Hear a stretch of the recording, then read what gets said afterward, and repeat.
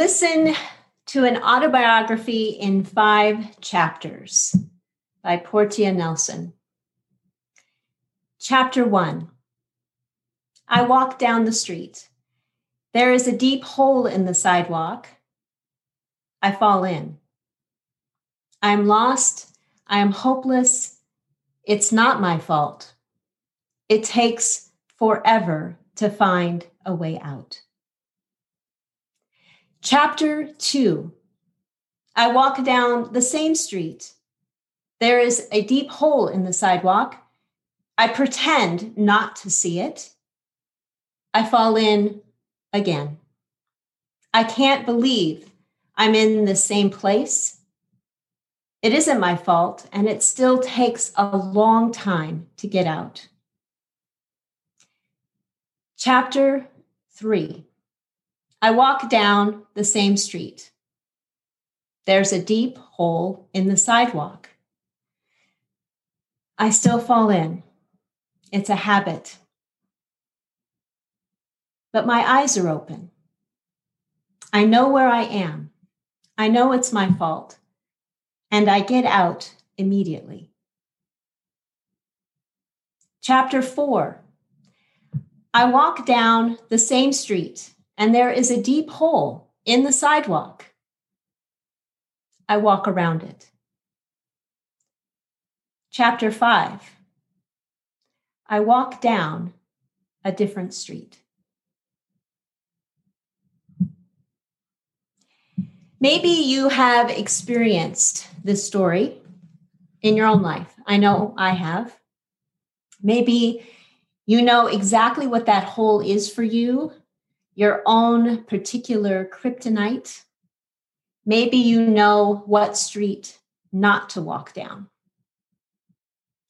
As I read the story by Portia Nelson, I think there is one thing missing in her account, and that is the power of community.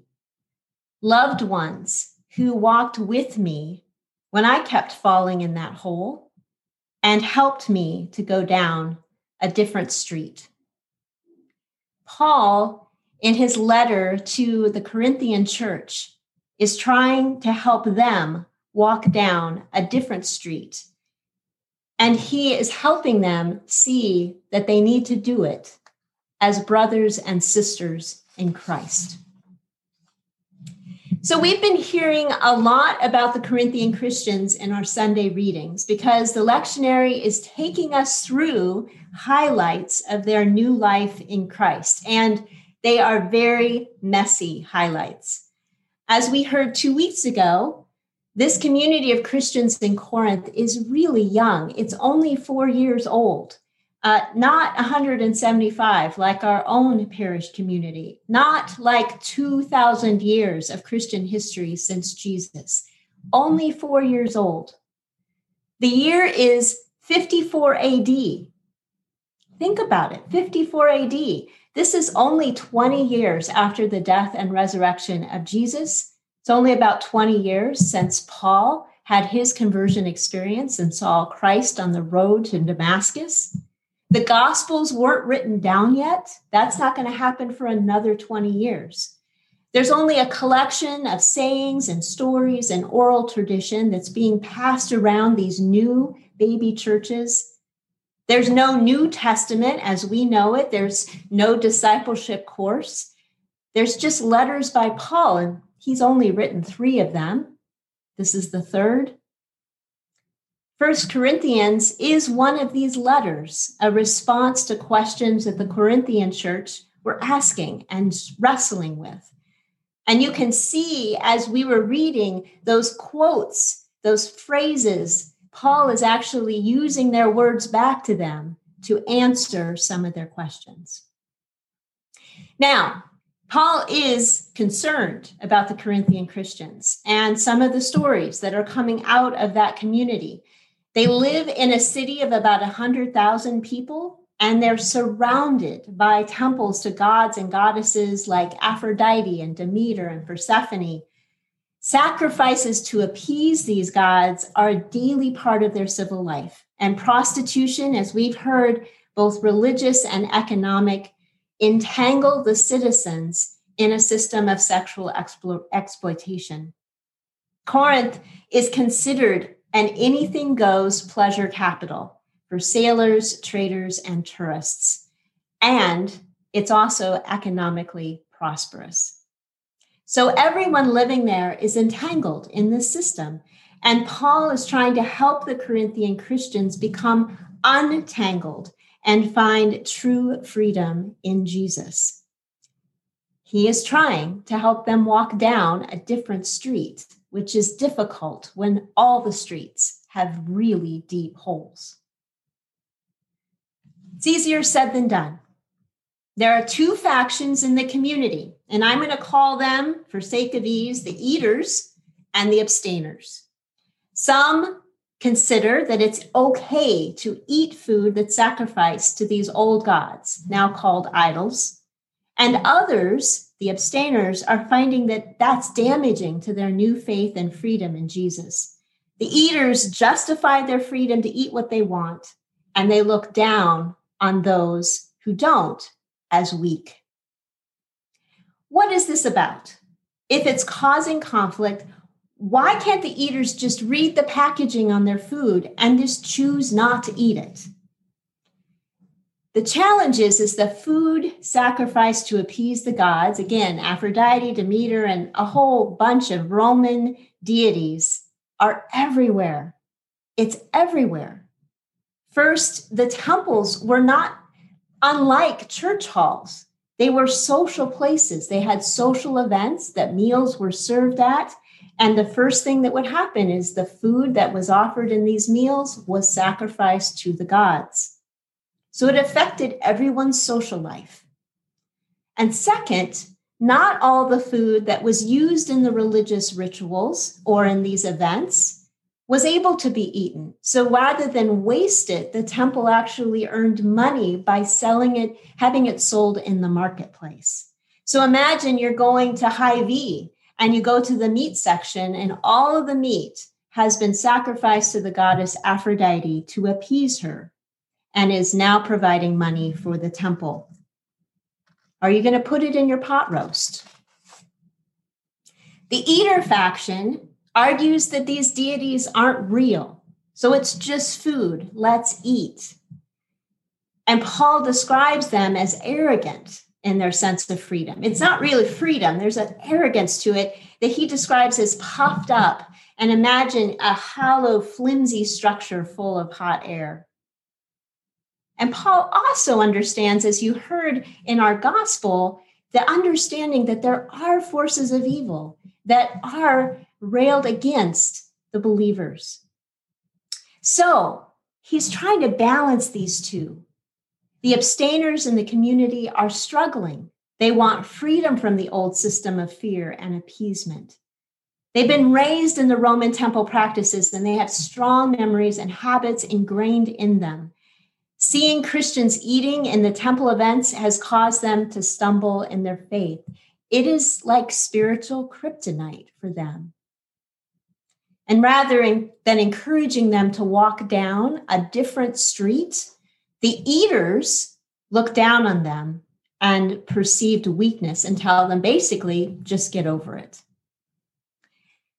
Paul, coming into this conflict, shifts the conversation.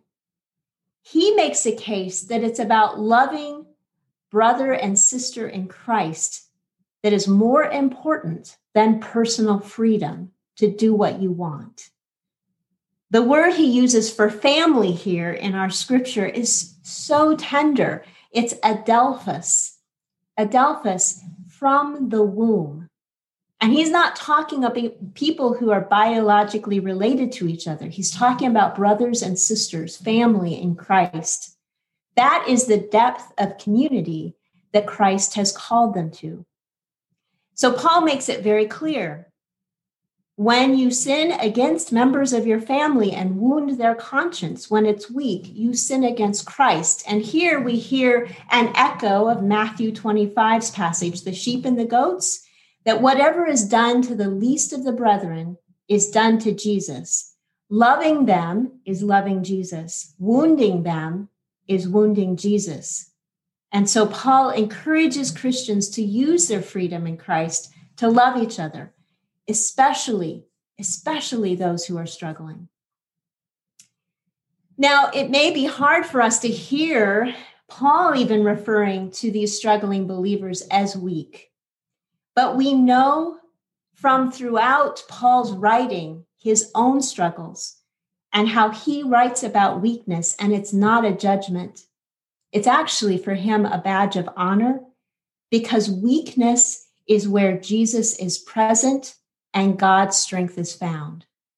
Let me say that one more time. For Paul, weakness is where Jesus is present and God's strength is found.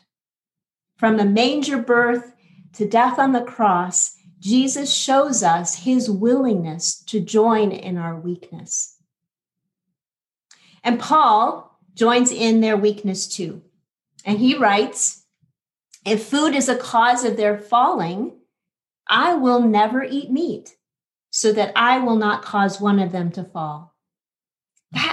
That's a powerful statement. To keep them out of the hole, he's not going to invite them into it.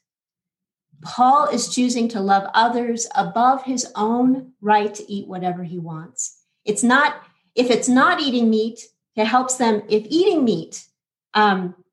not eating meat helps them experience true freedom in Christ, he's willing. But it goes further. Paul says, if food is the cause of their falling, and that implies that maybe there might be something else that's causing their falling. Maybe that there's other things he might be willing to give up to prevent them from falling. And so here, the whole conversation shifts to a new focus.